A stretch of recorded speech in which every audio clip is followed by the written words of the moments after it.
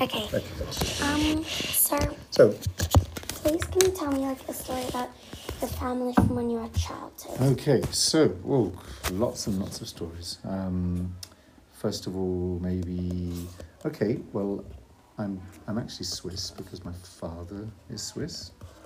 Although I was born in the UK and I was brought up in the UK, so my mum's English. So that's interesting, I think, from the beginning. So we used to eat foods which were strange probably for people of my age back then. When I was growing up, we used to have things like fondue and raclette and things which people in England would never have heard of. So that's quite interesting. Yeah. When I was 12, my parents got divorced, which was really a sad thing for me. That was kind of a real blow, and that changed a lot in my life. I've got obviously so many stories I could tell you. Let's think what I could tell you. I'm trying to think of something kind of nice, but I suppose as you get older, you look back and maybe you sort of start thinking about other things which maybe weren't so nice sometimes.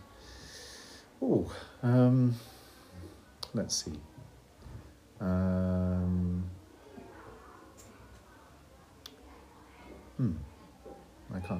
I can't think of anything. I got a brother and sister. Let's see. I used to go and visit my grandparents a lot who lived in London.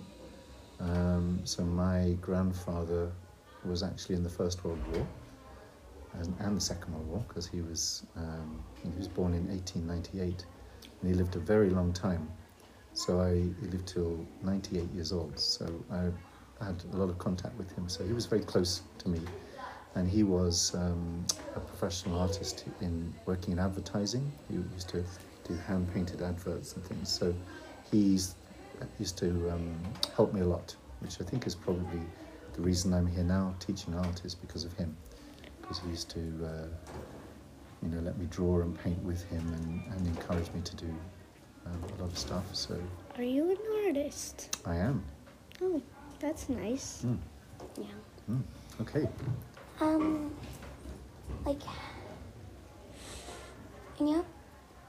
In your life, do you remember a time when you felt frustrated?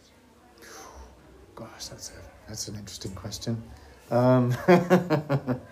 Yeah, lots of times. I get frustrated with lots and lots of things. I shouldn't say that, but I do. Do you mean frustrated by a particular event or just general frustration with things? It could be for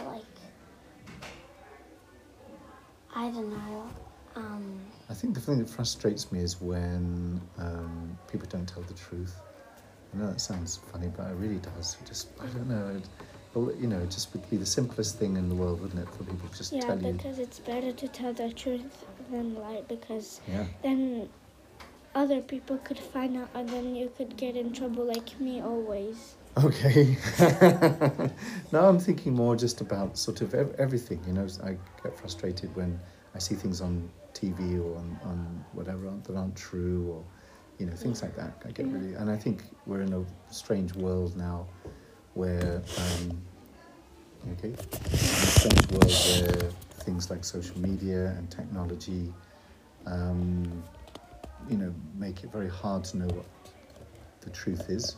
I get frustrated with technology as well, because I think it's taken over people's lives and they don't have time to just have their own thoughts and have a different relationship with the world.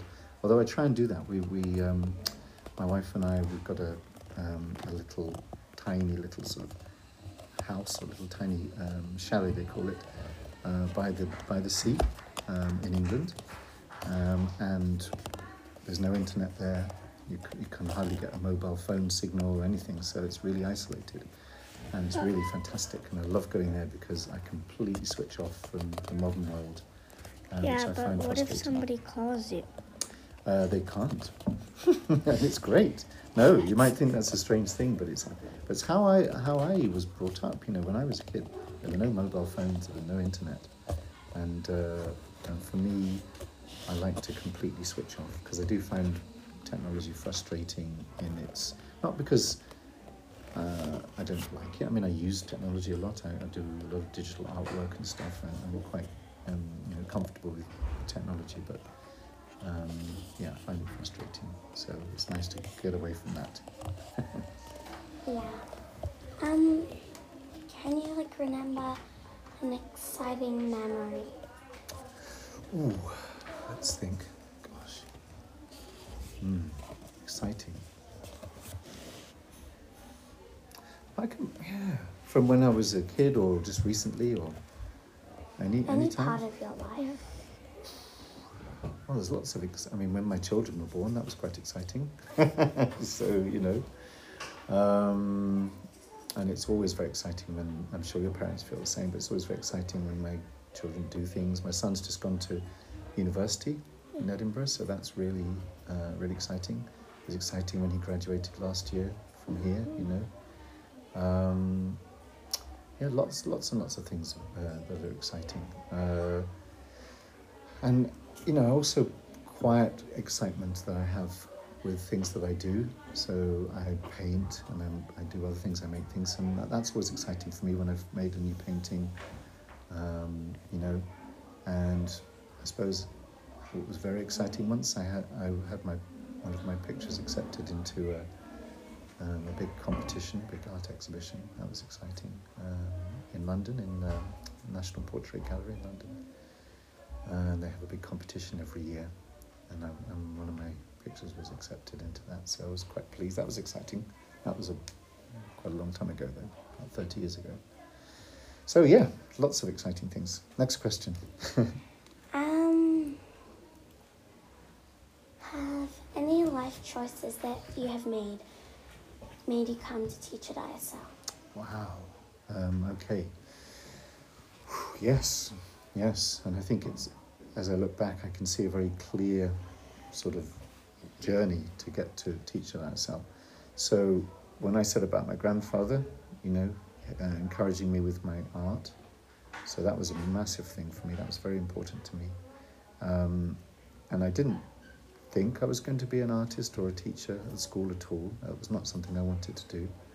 I thought I was going to study psychology, perhaps, or English. I was quite interested in those things.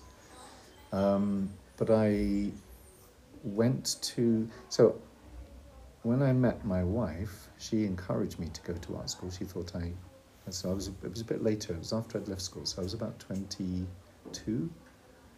And she persuaded me that I should go to art school because she thought I was talented and I should do that. So I went to art school, and then when I finished art school, I didn't really know what to do, so I thought I'll do a teaching degree just to see, and maybe I'll go into teaching, but I'll try and do my own painting because that's what I really wanted to do. And then I started teaching, and it was something I liked. And anyway, and then this was in England, and then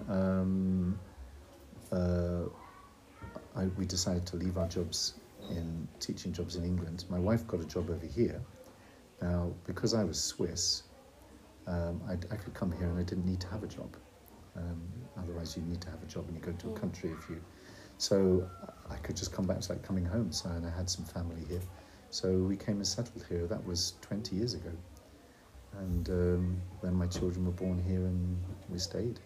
So yeah, that's how kind of I got here. Yeah.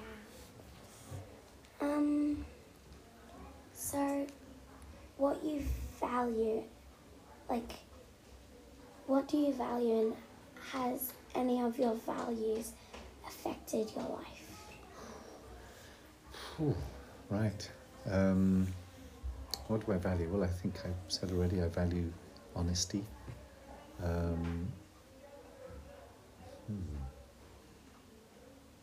Has it affected my life? I will see. Maybe. Okay. Let's perhaps think a few more things. Yes, I think I value. I don't like showing off. Don't like people who show off. And suppose I'm quite a quiet person, actually. Although I'm a teacher, and you have to be in front of people. I'm quite a private, quiet person. So I I suppose that's affected my choices in life and what I've done in life, because I'm not maybe could have done more things in different areas if I had been more outgoing or more confident or something in what I do, perhaps. So yeah, that's probably affected me. And I've never been very ambitious, so I've never really pushed myself. I don't want to be director of a school, or I don't want to be, something like that. So yeah, that's probably my values in that sense. Modesty and sort of privacy, those kind of things that I value, probably have stopped me from doing certain things, but it hasn't made me unhappy. I'm still happy to be doing what I'm doing. Okay. If you have a religion, has it helped you through your life at any point? No, I don't have a religion, and I don't think it would. And my friends and my family and myself helped me through life, I think. Yeah.